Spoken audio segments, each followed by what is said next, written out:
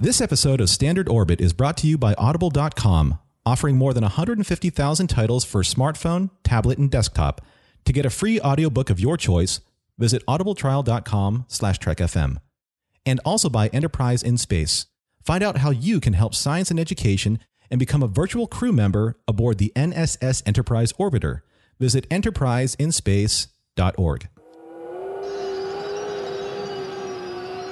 Hey everyone, I'm Rod Roddenberry, and you're listening to Trek FM.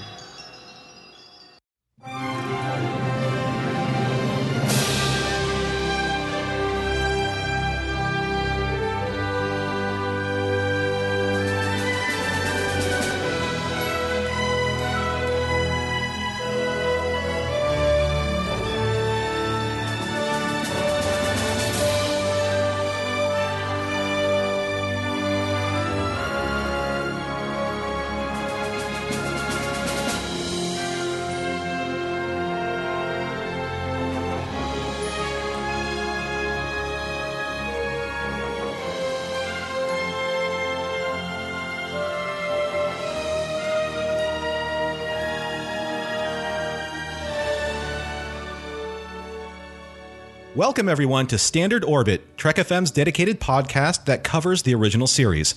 I'm Norman Lau, and we have yet another fantastic show for all of our red shirts out there in Trek FM land. And with me always is Standard Orbit's Mr. Atoz, Jeffrey Harlan. Jeff, how are you? I'm doing pretty good. I'm just popping in between alternate realities. Time travel lets you do that. You go back and then follow one branch or the other and kind of cross the streams and gets a little... Wibbly Wobbly. Wibbly Wobbly, Primey, Wimey, as I think we can probably say. The funny thing is about what Jeff is saying is that goes right to the heart of what we're going to be talking about tonight, because Star Trek has undergone quite a bit of temporal mechanics. And I use air quotes around temporal mechanics because that's really saying it lightly. If you actually took a topographical look at the temporal shifting that has happened throughout the course of pretty much every series up until the movies, it would look like a shattered spider web to the 10th power. There's a lot going on. And what we want to talk about tonight is the altered reality of Star Trek, the alterations in the timeline, how the timeline has been pretty much affected in certain ways that make sense, and then certain ways make absolutely no sense. So Jeff actually wrote on January 27th of this year, 2016, a blog that I'd like for him to talk about. And I'd like to quote him on this. I'd like to quote his very first paragraph on his blog. Now, his blog is titled The Altered Reality of Star Trek. And he said, quote, "In May 2009, the 11th Star Trek feature film boldly went where no Trek had gone before, rebooting and reimagining the franchise under the aegis of producer/director J.J. Abrams. The film paid homage to the previous Star Trek continuity via a time travel plot that resulted in massive changes to history and a new timeline now only loosely connected to the original was born," end quote. So that's going to be the premise for the show tonight. And I know that there is going to be a fantastic amount of conversation that's going to happen in the Babel conference. So I'd like for Jeff to actually take the helm here and discuss a little bit about why he chose to write this particular blog and what inspired him to do so. So Jeff, take it away, please. Nobody ever seems to be able to pin down a name for this new reality. Some people call it New Trek, some people call it the JJ verse, some people call it the reboot movies or the new timeline. I just call it the ST11 timeline, just because it's the 11th Star Trek film, so ST for Star Trek and 11 for the 11th film. It seems simpler and makes a little more sense to me. But clearly the timeline was significantly altered. I mean, just looking at the movies and the story that went on in the movies. But the question in my mind remained, at what point did this timeline diverge from the original? At first glance, it looks like it was when Nero attacked the Kelvin in 2233, but at the same time, there were things that didn't quite fit and didn't quite line up for me, and so I think it happened a lot earlier than that. But first, I'm going to stick with what's seen on the films, on screen and on TV. I don't want to step on the toes of the other shows out there, literary treks or any of the others. And I could go into a lot more detail like I did on my blog, because I included the comics and the novelizations and the novels and everything on that, and the video game too. But for this show, I'm just going to limit it just to the what was seen in the films and on the other shows from the original series. And time travel is pretty confusing stuff, so I'm going to try to keep it as simple as possible. Because there's an old saying, take this bag of snakes and lay them straight. That's what I'm going to try to do. I love that. That's fantastic. You're right. Especially when it comes to the original series, at least the timeline wasn't as convoluted at the time. We were only dealing with 79 episodes plus the cage, so the infection or the contamination wasn't as prolific as it was later on. And for all of you who wish to see and read this blog, please go to jeffrey.theharlans, that's TheHarlans.net, and then you'll be able to find his blog there. Because it is, correct me if I'm wrong, Jeff, that's 13 pages that you wrote on this? Yeah, I converted it into a PDF, and it printed out at like 13 pages long. It's 4 pages of that was just the footnotes and citations of all of the references that I made. Because I studied history in college, so I wrote this like I would in academic paper for like a history journal or something. I thoroughly researched and cited everything. And it shows, because one of the reasons that I think that you felt compelled to do this, because when I was sitting there watching 2009, there were certain things that just triggered what happened in your memory banks in comparison to what you knew of the original series versus what you're seeing in the 2009 series. And for the sake of this show, we're going to label it as the original series is Prime, because that's how it is out there right now on social media. And for this show, we're going to call it New Trek, because it's not really technically the JJ verse, although JJ is responsible for it. But obviously, we're going to have different creatives aside from JJ taking care of that. So we have the Prime universe and we have New Trek. So New Trek's the JJ verse, the reboot movies, a new timeline. No one can really pin down a name for all of what's happening with the continuity, but we're going to try and make a little bit more sense of it here. The first thing that we need to do, though, is to define the terms of what we're talking about and limit this test of what we're calling the alternate timeline versus an alternate reality versus an alternate universe.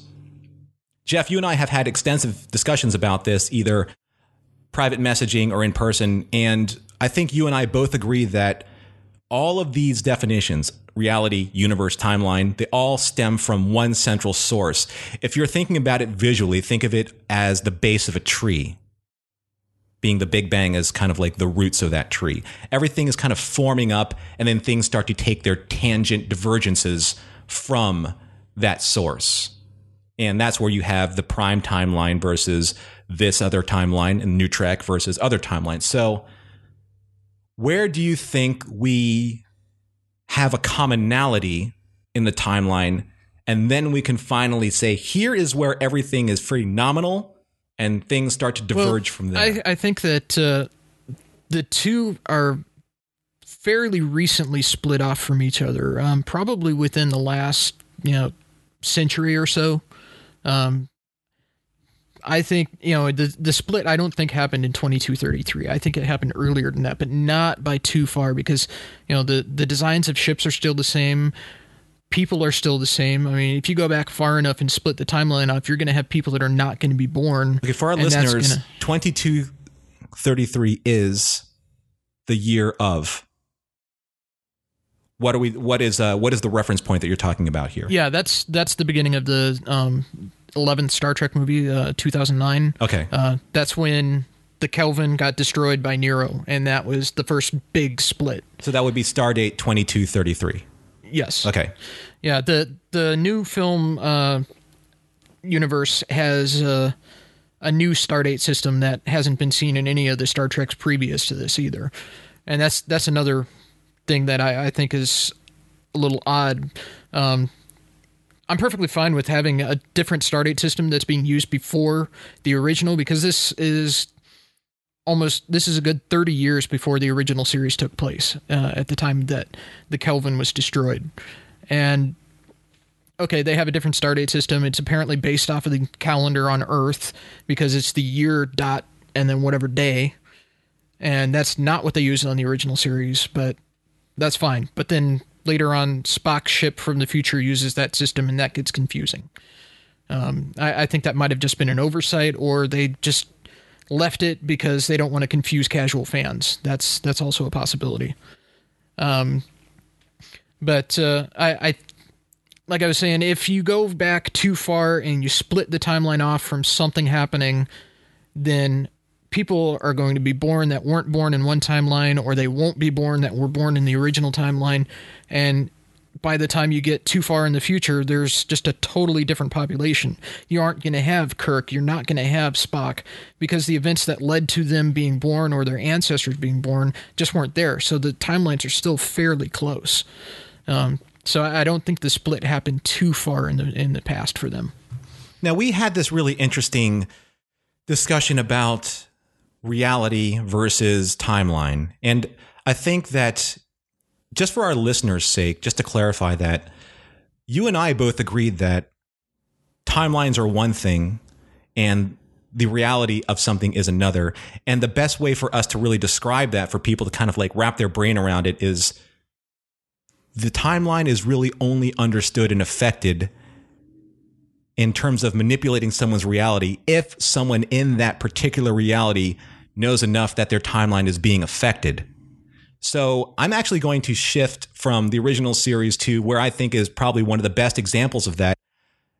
For all of the Next Generation fans out there, and for pretty much any Star Trek fan in general, we love the episode Yesterday's Enterprise because it has to do with a very significant shift in the timeline when the Enterprise C comes forward in time from that temporal rift during the Battle of Narendra 3. And when that happens, we see, as the viewers, a shift in time. However, Guinan, as a character, actually feels a shift in time. She becomes an actual fixed point in the temporal continuity who knows that something has changed. So the definitions of alternate reality and alternate timeline converge on her, because she knows, being an El-Orian, perhaps has that type of really detailed perception of what is going on. So when you're dealing with the factors of alternate reality versus alternate timeline, you really can only make that distinction if you, as the observer of what's going on, knows exactly what's happening. And when in 2009, Prime Spock in his jellyfish ship returns to the past, he knows that he's returned to the past, but the people in the new timeline, the Kirk and the Spock and all the crew of the Enterprise, they don't know anything has changed until New Universe Spock, Zachary Quinto, has that great scene saying that, in fact, we don't know that time actually did change when Spock and, well, when actually the Narendra, when the Narada attacked the Kelvin. That point changed history. So it is confusing, but if you really pay attention to what's going on, I think that alternate timeline and alternate reality are very much sides of the same coin. Do you agree with that, Jeff? Yeah, I think there's could be an argument that's made that the difference between the two is really just semantic, and it's more on when you have a timeline shift that has gotten so far removed from another branch of the timeline that the two just don't even resemble each other anymore, then you could say they're alternate realities. Mm-hmm. And we're starting to see some of that in this new timeline, because things are branching off away from what they were in the original timeline so much that there are beginning to be significant changes, even only 2 movies in. Now, before we get more into the movie changes, there were very specific pieces of evidence in the original series that you and I have talked about, or you have listed here in the show notes. And a couple of them are, and I think that most of the original series fans would agree with us that let's talk about the alternative factor, and let's talk about Lazarus and the antimatter dimension.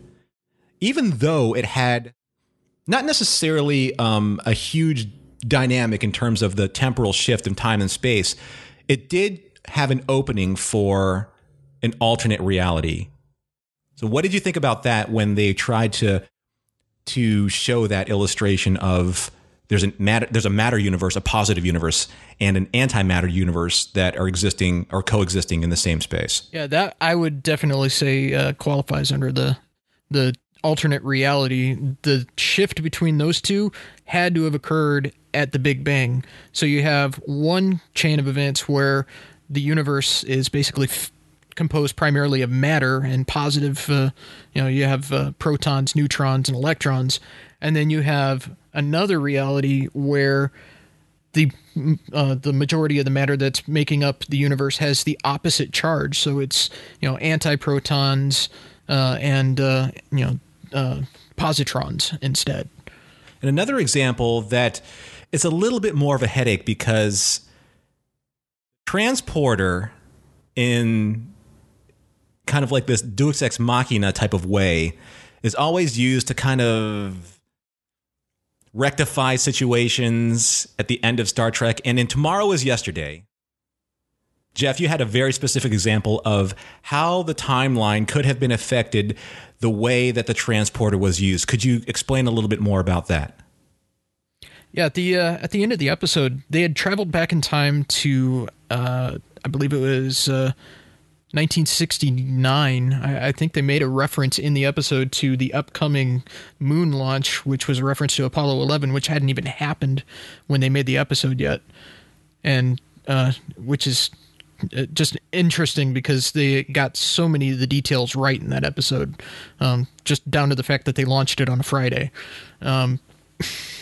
But they ended the episode how they had taken Captain Christopher onto the Enterprise. He had seen all this stuff from the future, and they were going to take him back to the future with them until they realized that his son that hadn't even been born yet was going to be a major player in the events to come. And so they travel back in time by a few days so that they can beam the Captain Christopher that they had on the ship back into his own body and merged the two somehow in the transporter and rematerialized him inside of his cockpit in the matter of, the span of a couple of seconds. And they did this again on Voyager with 7 of 9 in Relativity. And they are basically, it's unclear how much of his memories of that other timeline where he spent all that time on the Enterprise he remembers. And that could have had an effect on the future of that timeline. They could have caused a shift where when they showed up back in their own future, it's a little bit different because now you have somebody in the past who remembered the future and it made some minor changes and some little ripples that went forward through the timeline. I mean, I'm not a techno-babbly kind of guy, but I do remember that when someone is transported, that their essence is stored, their essence, I quote unquote, air quote that, is stored in the pattern buffer for basically their skeletal architecture, their memories, their pattern, all that kind of stuff is stored in the pattern buffer. So if they actually transported Captain Christopher to the ship, then the essence of Captain Christopher in the pattern buffer is the version of him that they transported at the time. So does that overwrite like everything that he was before they transported him back in time? Does that overwrite all of the memories that he's created and all the knowledge that he's accumulated to the point where they just kind of, it's like a hard drive. You just basically rewrite the format and then just copy a whole new file on top of a file that actually has progress to it. Is that the same thing? That seemed to be the implication. And it's, like I said, it's unclear how much, data creep, so to speak, could have bled over from the old Captain Christopher onto this new merged Captain Christopher. And it's also unclear how they prevented his airplane from being destroyed by the tractor beam by the other Enterprise in the past. No, that's true. It's interesting that, it's when you're dealing with a lot of these time travel situations, I think sometimes the writers are getting a little bit more ahead of themselves and probably think that they're a little bit more clever than they are. They do pose a lot of great questions, like say in Assignment Earth, especially with the character of Gary Seven. Now, everyone who's watched Assignment Earth knows that it was a feeder show for the potential of a spin-off series. Since that technically, if you actually break down the numbers, like half the episode has to deal with introducing the original series characters in the episode just to anchor it. And then you have the great Robert Lansing with his epic voice and Terry Garr anchoring the second half of that episode. But there is still the issue with who he is, how he affects the timeline, and his story moving forward. And I have to say this, just to say this, a sonic type screwdriver, really? And Isis is his companion. I mean, I love it, but the similarities to Doctor Who are a little thick. So what did you think about his story and how it, and the references of how he was affecting the future timelines? Well, even if the Enterprise hadn't been there to intercept the transporter that was sending him from another planet, another star system into Earth, if the Enterprise hadn't been there, he still would probably have destroyed that nuclear missile orbital launch platform that was being sent up. That was his mission. I'm certain that he would have accomplished it. But then with the introduction of the Enterprise from the future into that equation, he was inadvertently exposed to information about his own future. Spock and Kirk both made comments that to the effect that he was going to play an important role in the events to come. And we know that from other episodes, the eugenics wars was just about 20 years after this. So the implication was pretty heavy that Gary Seven was involved in the eugenics wars somehow. And with that knowledge, 20 years in advance, that could very well have changed the future that Kirk and Spock came from. Well, when you actually think about it, when you are given just a little bit of information about how you are affecting not only your own destiny with the destiny of things to come, that's actually a really interesting point. And perhaps Zachary Fruhling and Mike Morrison over there in Literary Treks might have a counterpoint to this, because what we're talking about in terms of temporal mechanics, they may counterpoint with, well, these are all predestined timelines already. So, but that's a completely different thing. It's not a challenge to you guys at all. It's just something for you guys to probably think about in terms of a possible show topic. And the last thing a really good example of seeing something from the alternate timeline versus alternate reality fixed point is the ion storm in Mirror Mirror. Because at the very beginning of Mirror Mirror, Kirk is negotiating with the Hulkan ambassador and saying that, we would like to work with you to have access to your dilithium crystal mining facility. We'd like to be able to work with you. And then the ion storm has this great and old school kind of flipping type of dynamic where you see things move back and forth. And the fixed point in time is when they're beaming, when Kirk and his crew and the Mirror Universe Kirk and his crew, they're beaming at the same time. And both of them are having this out-of-body experience saying that this isn't my timeline. They know that. They have that actual reaction. All the actors played it off very well. So they know something happened. It's not a shift in time, it's a shift in reality. So somewhere along this line of logic, time and reality are simultaneous. Would you agree with that, Jeff? Yeah, and this ties back to what you were saying earlier. They are aware that something has changed.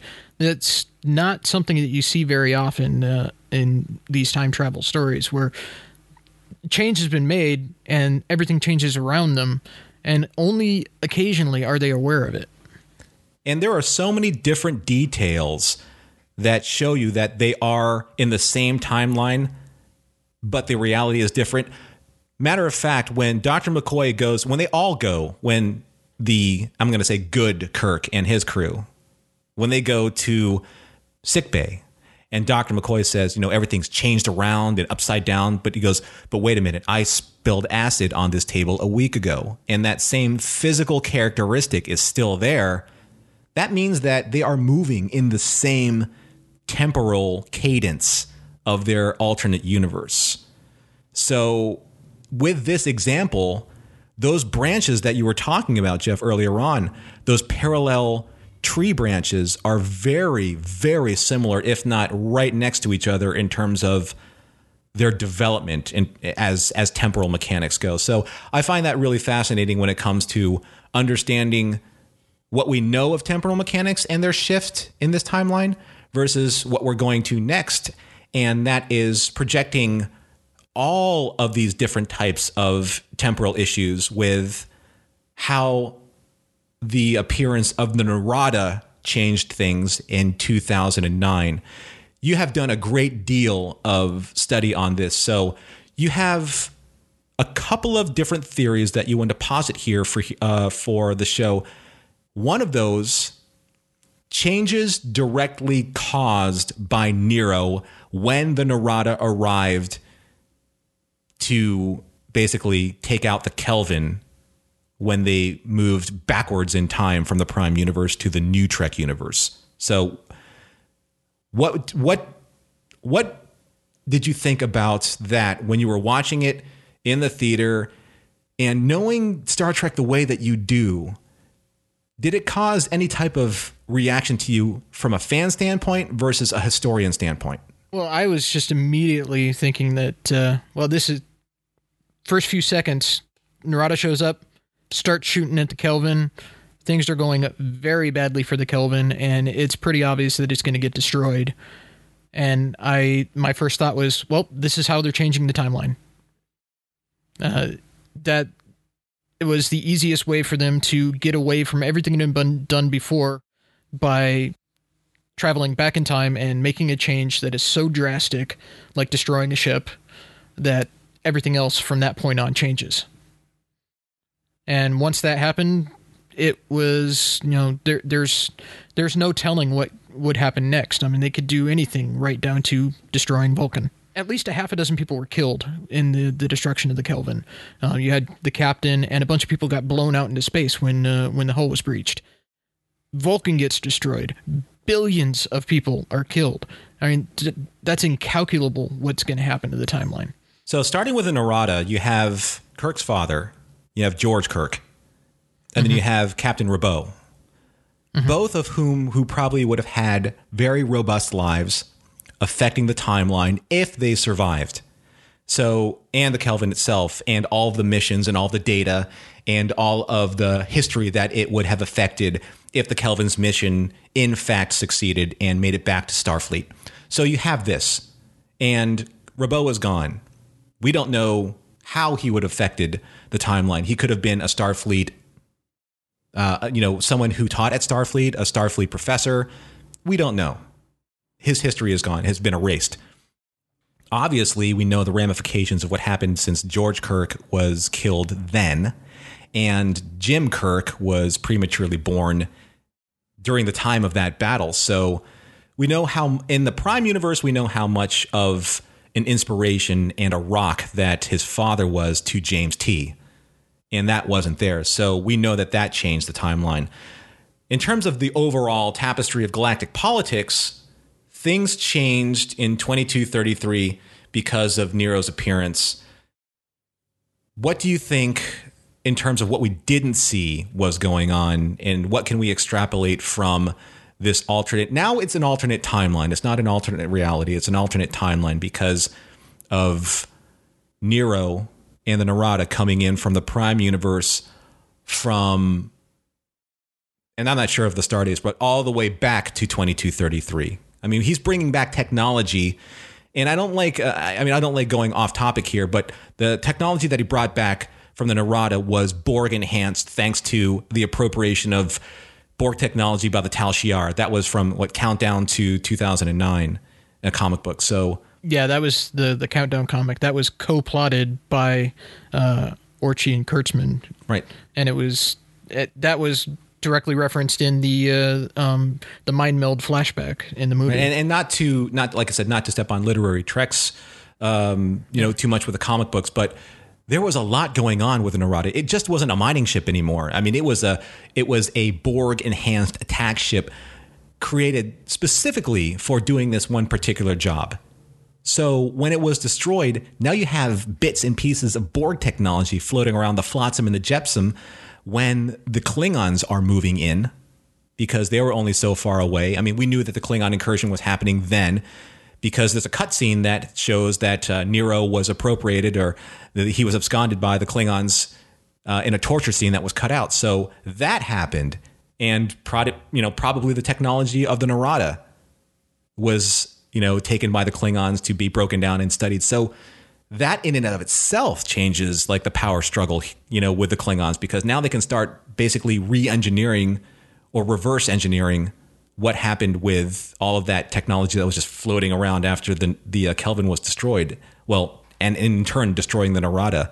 Do you think that affected the timeline at all? No, absolutely. The Narada wasn't completely destroyed; it was just disabled, right. And it was captured. In that cut scene, you can see it's being surrounded by Klingon warbirds, or whatever you want to call them. They called them warbirds in the movie, and when you cut to 25 years later, when the bulk of the movie takes place, it starts off with Uhura getting the distress signal from Klingon space that the ship has escaped from Aurora Pinte. Nero and his crew were there, and apparently the ship was being held there as well, and they stole it. They broke out, they stole it, and used it, destroyed 47 Klingon ships. I mean, that's another huge change right there. And then when we get to the Klingon ships that we see in Into Darkness, they look like nothing we've ever seen for Klingon ships before. And they're massive, and they look like they have had some kind of enhancement from studying the Narada. That's a really good point. 47 Klingon ships. I mean, that was probably a good portion of their fleet that was destroyed. The same thing when the Enterprise and all of the ships responded to the attack on Vulcan. Most of Starfleet was wiped out by one ship at that time. Think about the political, economic, and just overall spiritual ramifications of what was happening to both of these governments. That changes. And go ahead, Jeff. Yeah. And at the same time, the Romulans are the only ones that are unaffected by this, and this was caused by a Romulan ship that they don't know is from the future. And so both of these wounded empires are now looking at Romulus like, maybe we should be going to war with you. Right. It's really interesting to see it from kind of like pulling back and restudying the films, because when you really think about it, I mean, 47 ships, and I'm not sure how many ships were destroyed, during, over Vulcan, but that's a significant amount of resources and technology and personnel that have been literally blinked out of existence. You don't know if any of those captains would have affected the future of any of these governments. I mean, obviously we know when we go all the way back to the Kelvin that Kirk was born under a certain amount of drama and stress.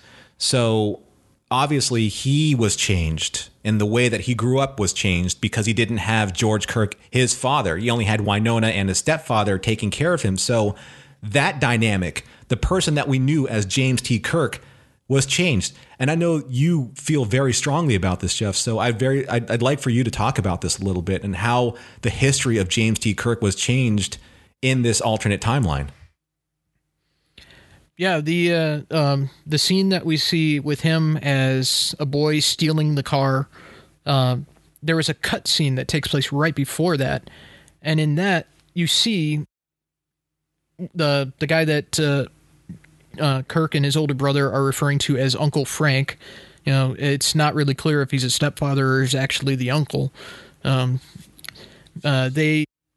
He's verbally abusive. He's threatening physical abuse against the boys. The car was originally their father's, and he's planning to sell it, which is why he was having Kirk shine it up so that he could sell it for a higher price. So Kirk steals the car while his brother is running away. That's the boy he passed on the road. And right, that was in the novelization of the story. Yeah, and that was also in the cut scene. And that's why he drove it off the cliff, because he could not bear to see one of the last things that he had to remember his father by get sold off by this guy. You know, it's interesting that one of the key events are changing the timeline in the new universe so dramatically. And I think that accepting the fact that this is an alternate timeline is probably a way for a lot of the fans to heal and reconcile what is happening with their original series as seen in 2009. You and I are both very much passionate fans of the original series. And when we saw what was happening in 2009, I think the only way that we could really digest that and accept it moving forward was if this was an alternate timeline. And they did a really good job in fostering a lot of these ideas, because you have Jim Kirk being born a certain way. He's no longer the textbook with legs, as his friend, as Gary said, in Where No One Was Gone Before, the second pilot of the original series. We always knew that this James T. Kirk from the Prime universe was very matured, very well educated, very experienced, and he went through every single possible by the book way of becoming a captain that we did not see in 2009. In the Babel conference, I know this is probably going to be a point of contention, but I'd like to address this anyway. The James T. Kirk that we saw in the Prime universe and the James T. Kirk that we have in the new universe are different characters. Yes, they are. Yeah. They are. I mean, that is just a sheer fact of the matter. And I know that it's hard to accept. It was hard for me to accept it first too. I mean, I literally needed a tranquilizer to go into 2009 because I said, this is not my James T. Kirk. However, I think it is a very bold move and a very big and controversial decision maybe, but you have to be able to make this point of distinction in order to make this timeline move forward. So we have Kirk being affected, but even more so, we have Spock being affected with the destruction of Vulcan. And with that, we know for a fact that it has definitely changed the timeline, because now anyone who was on Vulcan that had any type of influence over the next however many centuries, if Vulcan still existed, has changed. So, Jeff, I mean, you have this as a point here. I mean, you have to accept the fact that now this is a new timeline because of what happened to Vulcan. It's too dramatic of a point.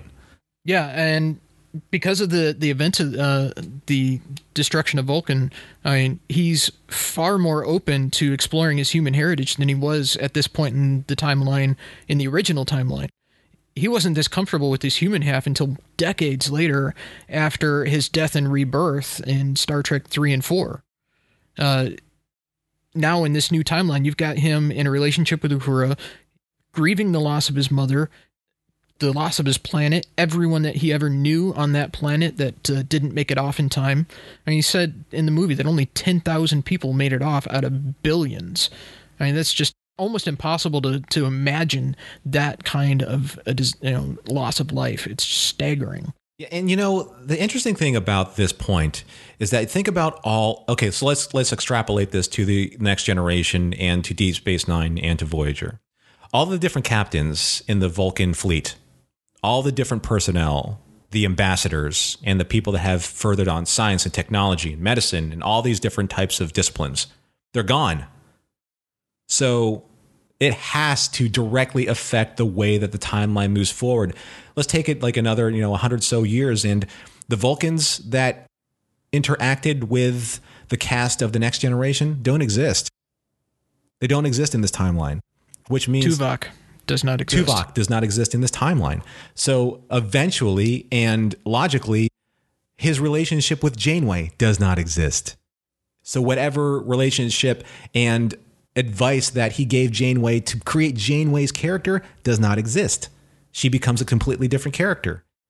So that is extraordinary when you really think about it. It's hard to kind of wrap your brain around how many ripples in time that affects when you basically take this and overlay this on the entirety of every single series, because now you're taking the series that and the series from this new Trek timeline, overlaying the dynamics that happened and all the relationships and all of the events have changed. And I think that is absolutely fascinating to think about when it comes to this overall temporal mechanic that is Star Trek. But those are like the direct results of what happened with what the Narada, I keep saying Narendra. Narendra and Narada are so close, you have to forgive me. But what the Narada did.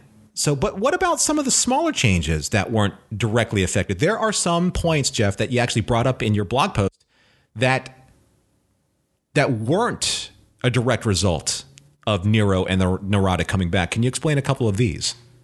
Yeah, there is a few things that even after looking at it and thinking about it, I just keep scratching my head because I just can't see how they would be connected to the destruction of either the Kelvin or of Vulcan, or of these Klingon ships for that matter. The first one that stuck out to me was the movie has the Enterprise being launched in 2258. They gave the stardate 2258.42. So we're looking at February 11th, 2258. In the original timeline, it's been well established that the Enterprise was launched in 2245. That's 13 years difference. And there's no clear answer for why that happened. And it gets even more complicated when you consider the comics, but we're not going to look into those right now. But my thinking is maybe if you want, the only possible thing that I can think of is that after the Kelvin was destroyed, they have the scans of the Narada that were brought back by the Kelvin shuttles. And maybe they took that, and the Constitution class was just kind of a germ of an idea at this point, and they took it right back down and started over and used this new information, and that delayed the launch of the Constitution class by 13 years. But even that is kind of stretching it because that's a long time to delay that just from that incident. And you know, there's some other complications that Chekhov in this new timeline is 4 years older. In the episode Who Mourns for Adonais, takes place in 2267. Chekhov said he was 22 years old. That means he was born in 2245, which oddly makes him the same age as the Enterprise. In the new movies, he said that he was 17 at the launch of the Enterprise in 2258. That means he was born in 2241. So maybe somehow his parents had a kid 4 years earlier because of what happened to the Kelvin, but that was 8 years before that. And that seems implausible to me that it would have the ripple of that, causing Chekhov's parents to get together and have a kid 4 years earlier. And we don't know how old Chekhov's parents were because very little has ever been established about them other than that he is the only child. And in the new timeline, we don't even know that anymore. So let's take a look at, and I want to ask you this. This isn't part of our notes, but I want to ask you a question. It's just kind of like out of the blue. It's something I just thought about right now. So how do the fans reconcile what has happened in all of the episodes that they've memorized and the movies and the timeline that they know versus what's happening in 2009 and Into Darkness and eventually into Beyond? How do we reconcile our fans, our listeners, to these two different timelines? What's the best piece of advice that we can give them in order to come to some type of acceptance of what's going on? Do we just basically tell them from 1966 to 2009, this is how it was? And then from 2009 forward, this is how it is? Or is there a legitimate reason for accepting multiple timelines? I guess if you really wanted to boil it down to it, it's like infinite timelines and infinite combinations, ITIC, if you will. I know a lot of, in science fiction, there's a lot of crossing the streams. And I know a lot of Star Trek fans are a lot of Doctor Who fans. And in Doctor Who, there's a lot of just what they just describe as wibbly wobbly and timey wimey. I know Star Trek fans love to ground their lore and their history in these very specific and very statistically proven points in the timeline. But it seems to me now that in 2009, all bets are off because of the way that they've basically said, this is, and I'm drawing a literal line in the sand on my desk. This is the timeline moving forward. Is that something that we should encourage people to accept? I think there's room for both. Everything that existed before, it's still there. You can still watch the shows. You can still watch the movies, read the books, read the comics. Everything that's been published and has been released before, it's still there to enjoy. And I still enjoy it every day. The new stuff that's coming out, it's going to continue coming out. We got the new movie that's coming out in July, and I'm sure that there will be more to continue on that storyline. The new TV series is coming out in January of next year. We still don't know anything about the setting of that show. So who knows what that's going to bring to us. And I think that, in the future, they might even do a storyline where they try to merge everything back together. And that's a possibility too, because you got the infinite probability theory, basically that anything that could possibly happen anywhere, anytime, does happen in one timeline or another. In at least one timeline or another. I mean, somebody posted on another group that I was reading today, they posted a picture saying that if you're having a bad day, just remember that in this theory, somewhere there is a timeline where you are a Starfleet officer and you've saved Earth at least once. That's awesome. It's funny that you bring that up because social media brings so much information to us and so many different possibilities. I do think that one of our hosts on Trek FM, Brandon Shea Mutala, actually wrote or posted a picture about, and I think it was from Court Martial, when they were talking about all the different accolades that Kirk received. And I think he couched it in the, it was the palm leaf, the peace leaf of Axanar. And when Kirk put his hand on the computer terminal and the terminal basically output all of the awards, it was a cascade of awards that he received during the course of his tenure, even before he was command of the Enterprise. That was Kirk of the Prime timeline. Doesn't necessarily invalidate the Kirk of the New Trek timeline. So we know of all of the great and heroic and noble and honorable causes that James T. Kirk of the Prime timeline was responsible for. But it doesn't necessarily negate the possibilities of what the New Trek Kirk has in store for him. The future is still unwritten. And we're seeing a little bit of that in all of the different escapades that he has with, he did with 2009. Think about it this way. He was the one who took down Nero. No other Starfleet captain, experienced Starfleet captain, was able to do that. Now, yes, he was delayed for several seconds, or he also could have been destroyed during that attack on Vulcan. But it was his ability as this particular Kirk, his brash impulsiveness, that allowed him to be able to do what he did to take on Nero and the Narada and be successful there, and to be able to inspire Spock to be able to follow his almost insanity style plan, because Spock was like, I'm not on board with this, but the trust became part of their friendship and became part of that relationship and created a new destiny for these two characters. So I guess what I'm saying is that give this timeline a chance, because there is a lot of possibility that is happening. And with all timelines, who knows? In the future of the new TV series, they could explore a completely different timeline or a different reality. So there are so many different ways to slice this pie. I think this pie has been sliced pretty much infinitely. Don't you think, Jeff? Yeah, and there's been so much time travel in Star Trek, even just in the original series. They had 3 time travel episodes in the first season alone. There's lots of things that could have gotten changed. I'm of the opinion that the timeline that we saw in The Cage was about the only time that we ever saw the actual Prime timeline. Pure timeline, right? Then, yeah. Yeah. Everything since then has been altered and changed somehow. You've got this new timeline, a lot of that future time travel that happened in all these episodes that we've watched over the course of 50 years never happened, because those adventures have yet to occur.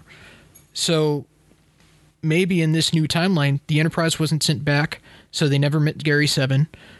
So he doesn't have the same impact on how the eugenics wars unfolded, because he doesn't have that hint of the future that he got from Kirk and Spock.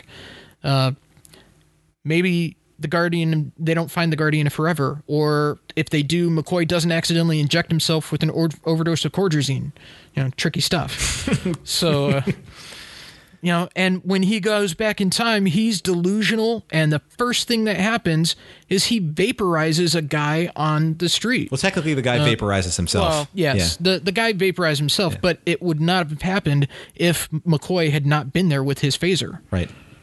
And if that time travel never happened, then what impact did that person have on the future? Right.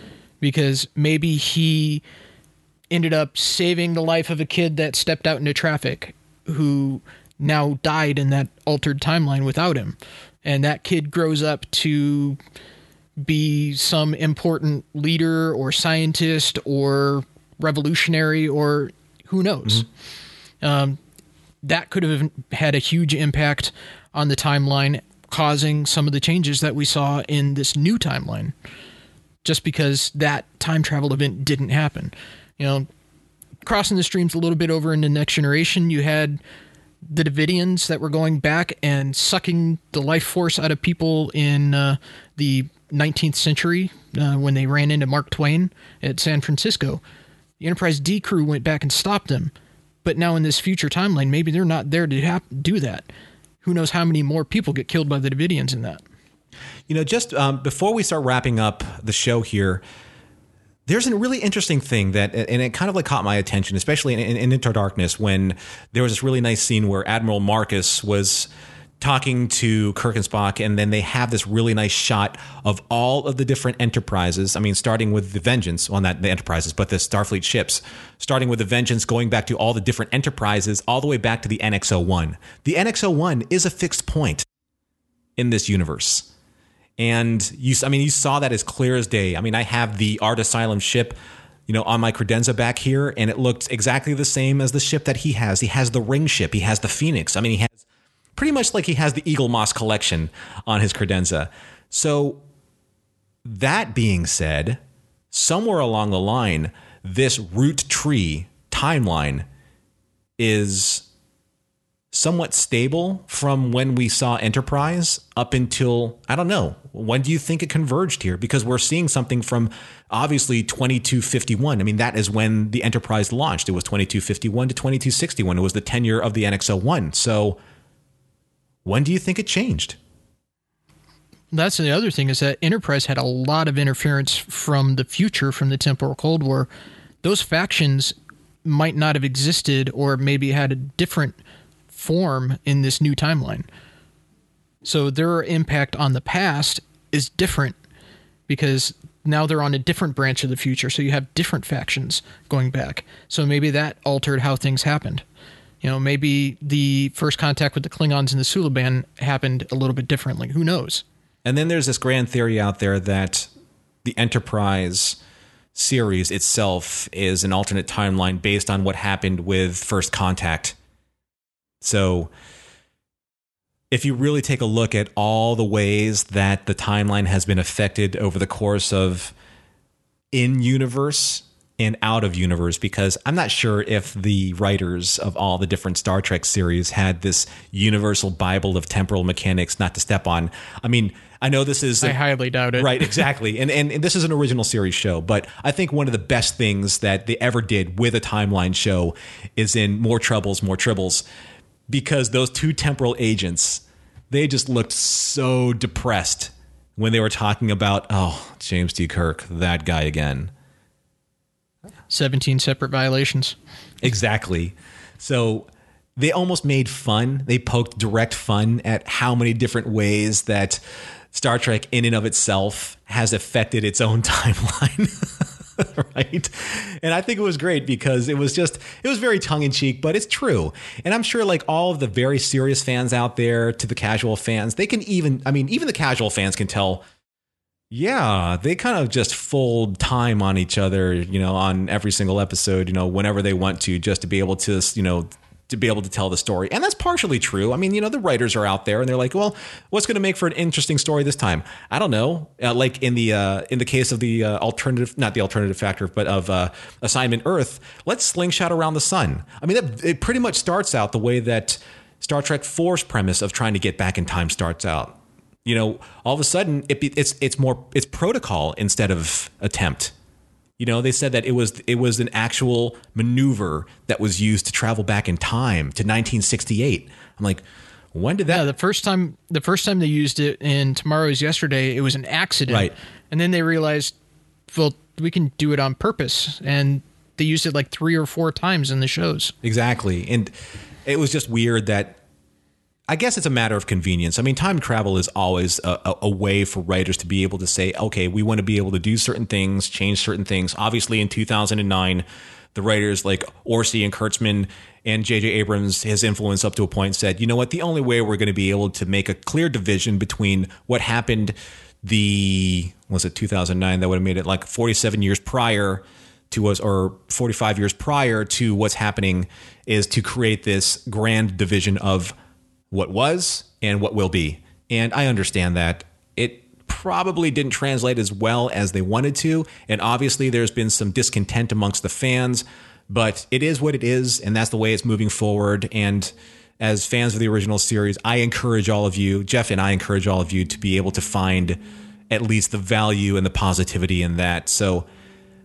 in our final thoughts, I mean, Jeff, you have this 13-page paper that you wrote, and there's so much that we haven't been able to talk about. So I just wanted to ask you if there was at least one kind of sticking point that you would want to leave with our listeners before we get to our closing statements. Well, the first thing I would remind everyone is that they have stated several times that this used the quantum time travel theories that are a little more current than have been used in the past. And that basically says that when you travel back in time, it's like Back to the Future. You travel back in time.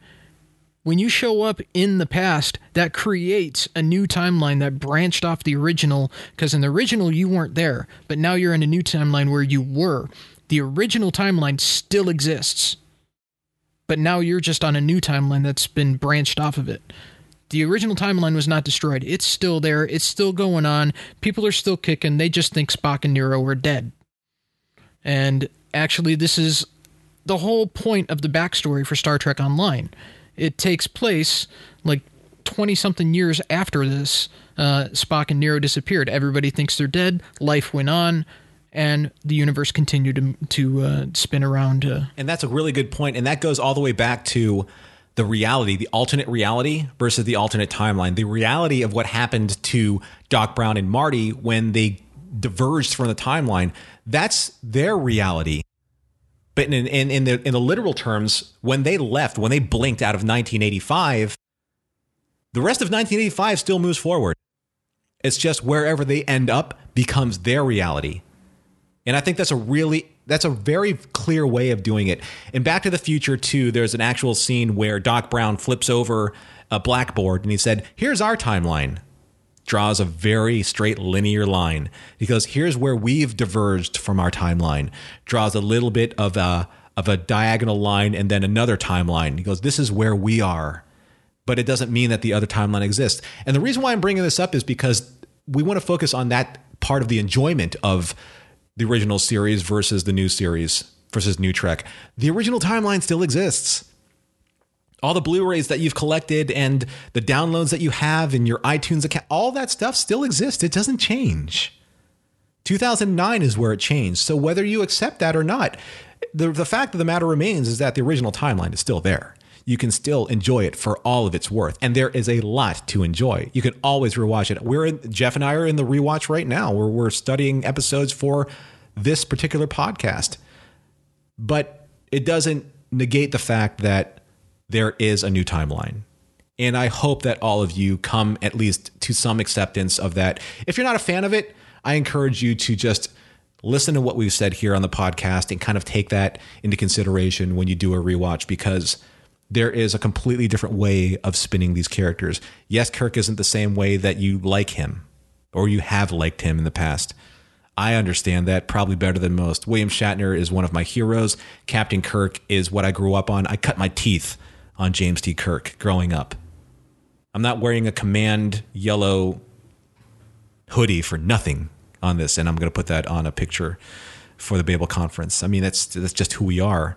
But at the same time, I like the fact that there is a new story to tell. There's a new Kirk to see, and there are new adventures ahead. So that's what I encourage you all. In our job here in Standard Orbit for this new crew is not just to talk about these topics, but to encourage you to see the value in these topics, because there are new audiences that are always coming to Star Trek, not just the audiences that are 30, 40, almost 50 years old, but there are completely, absolutely new people that are coming to the original series via Voyager, via Deep Space Nine, via the social media that advertises Star Trek because of the 50th anniversary. So please, I implore you as fans just to stay on this positive track that we're on. Jeff and I, we always talk about both sides of the equation. And I think that's very important for you to understand as we're moving from episode to episode in Standard Orbit. So, Jeff, is there anything else you'd like to share with our listeners before we go? Well, I live in hope that one day we'll see a new timeline take on Spock's brain where they give it the ending that it deserves. Wow, that would be cool, huh? If they actually redid Spock's brain in some form or another. They might do it in the comics. They've done a lot of rewrites of the episodes. That would be cool. And before we go, we actually do have a subspace signal. Hailing frequencies are open. Subspace signals are emails that came in, and I wanted to share this one with you because it's a really interesting point. It comes from Eamon O'Donoghue from England. I love the fact. I mean, I love saying that, from England. And Eamon wrote, "Hey lads, just 2 comments regarding your discussion on episode number 112 regarding nostalgia. Always loved TOS, but had not seen it in at least 25 years until recently. My girlfriend loves Abrams movies and never saw TOS. She's quite the feminist too, so watching TOS with her was going to be interesting. She totally loved TOS so much that we are going to watch it again after we complete all of TNG.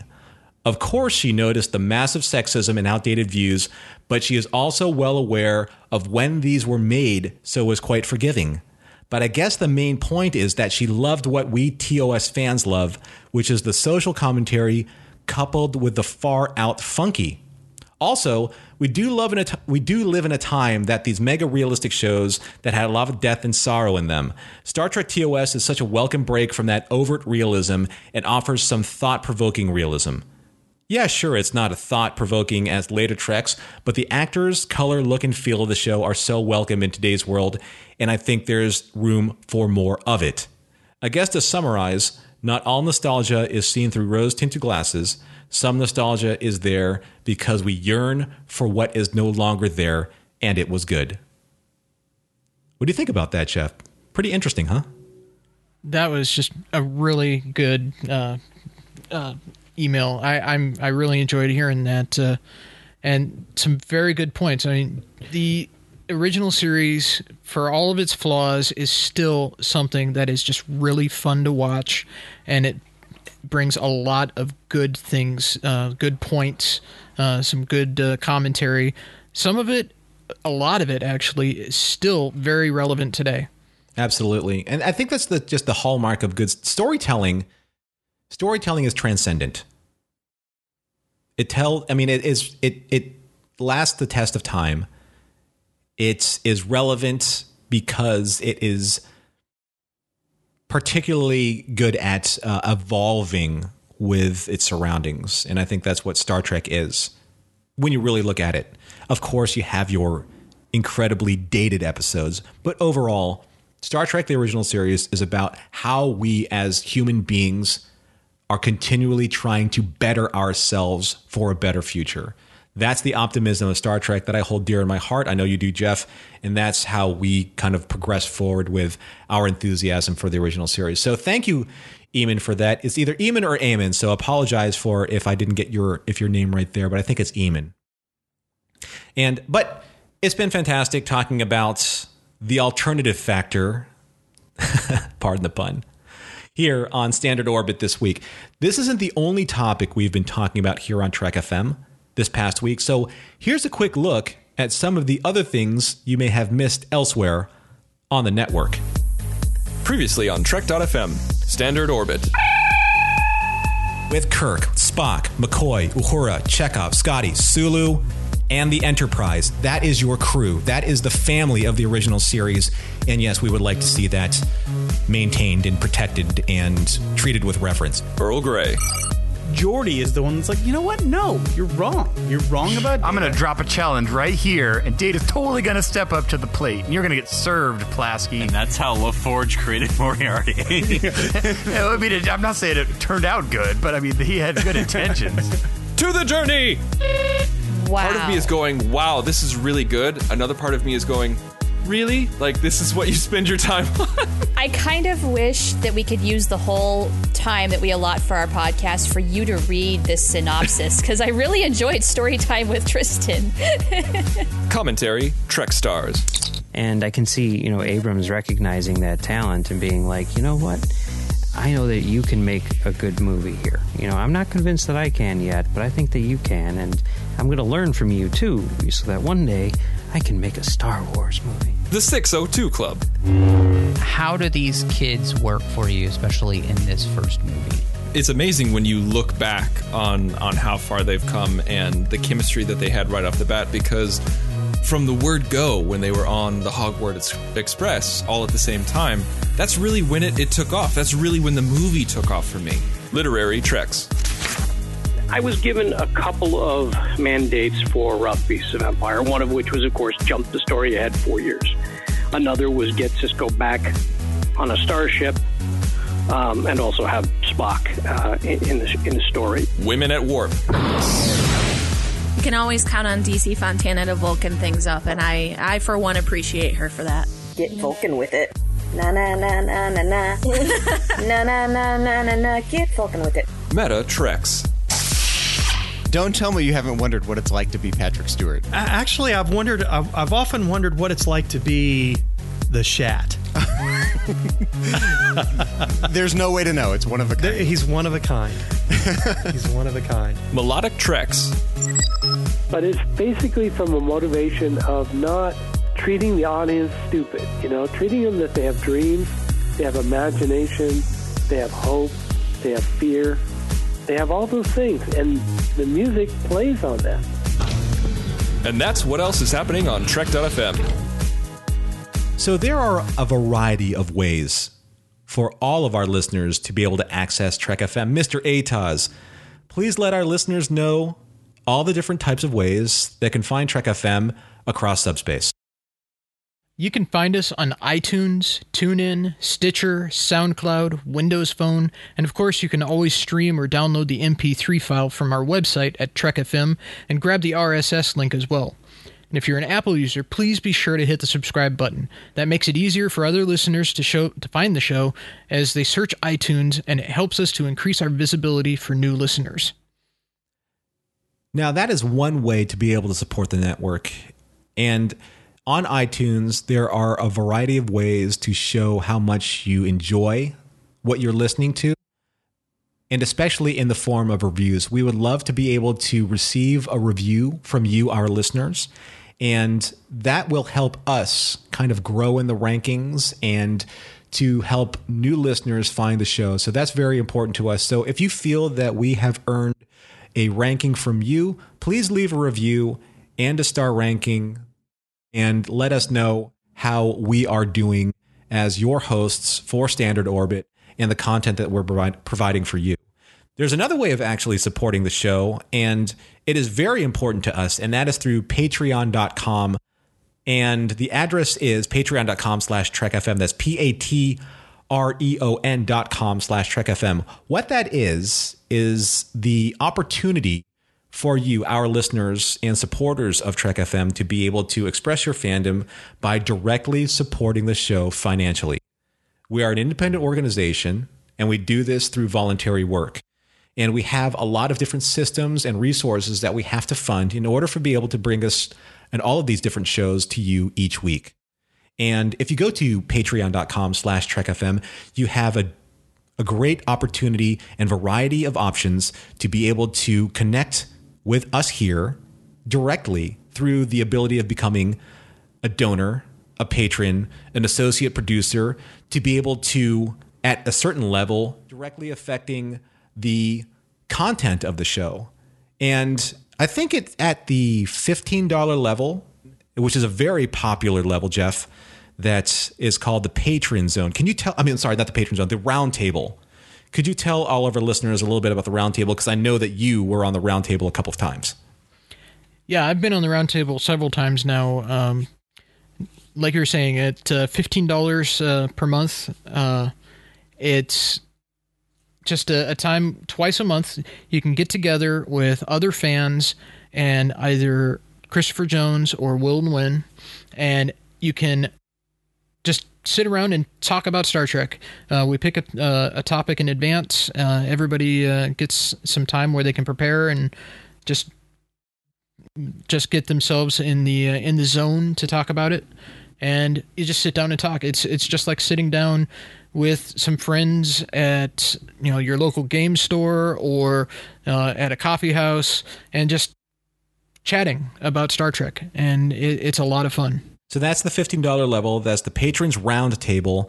I believe the Patron Zone is a member-exclusive access that you should be able to do at a $5 level, if I'm correct. Yes. So that gives you access to advanced cuts of the show. You have wallpapers. You have all these great digital resources.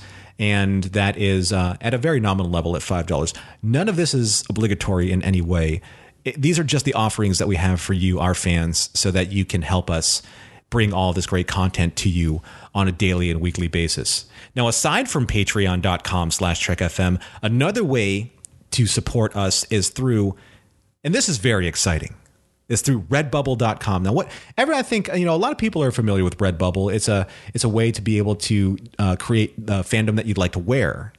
And on redbubble.com, if you type in Trek FM into the search field, you will find just this catalog of great design work that is done by Aaron Harvey, the art director for Trek FM.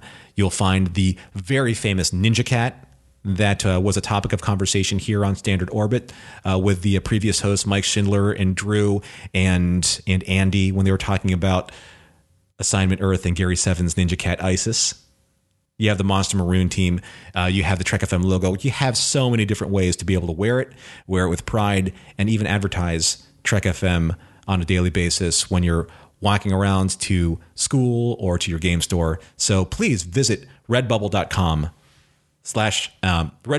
and type in Trek FM into the search field.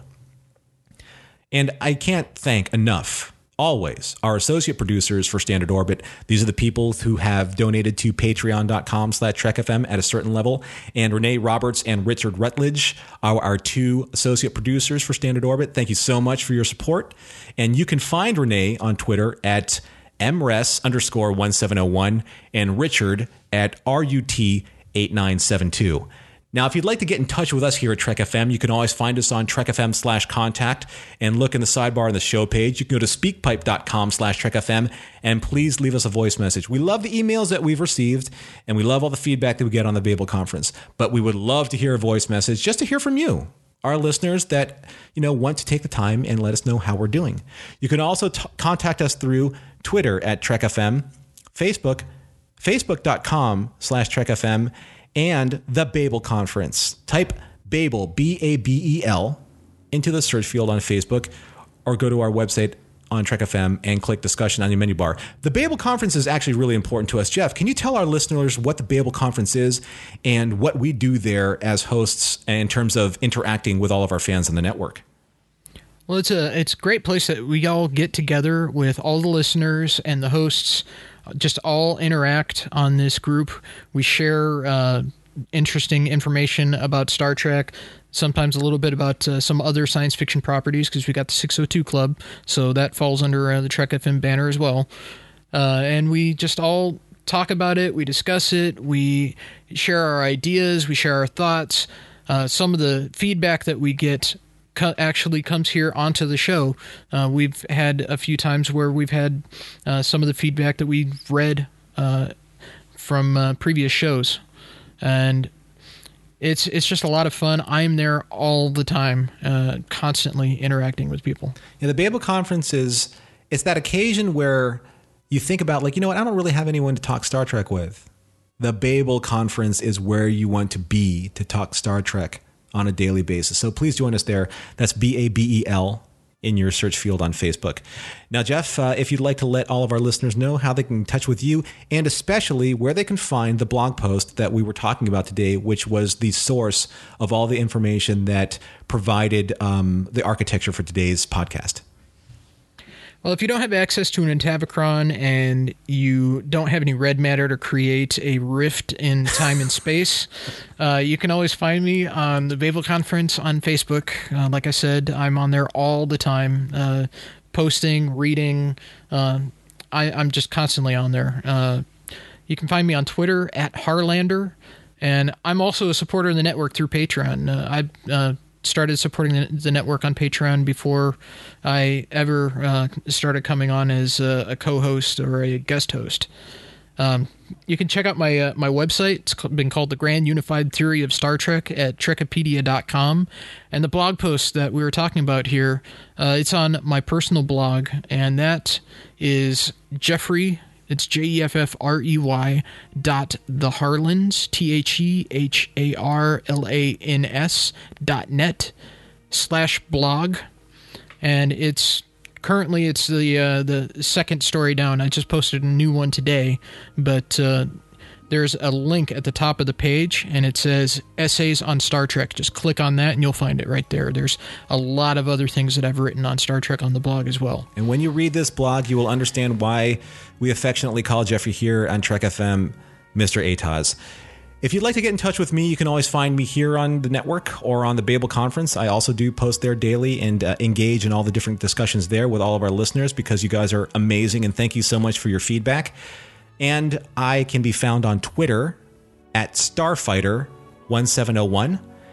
And along with being a host here for Standard Orbit, I am an executive producer on the network, and I am also a proud supporter of Trek FM as a patron through patreon.com/TrekFM. So thanks everyone for listening, and join us again next time here on Trek FM for another episode of Standard Orbit.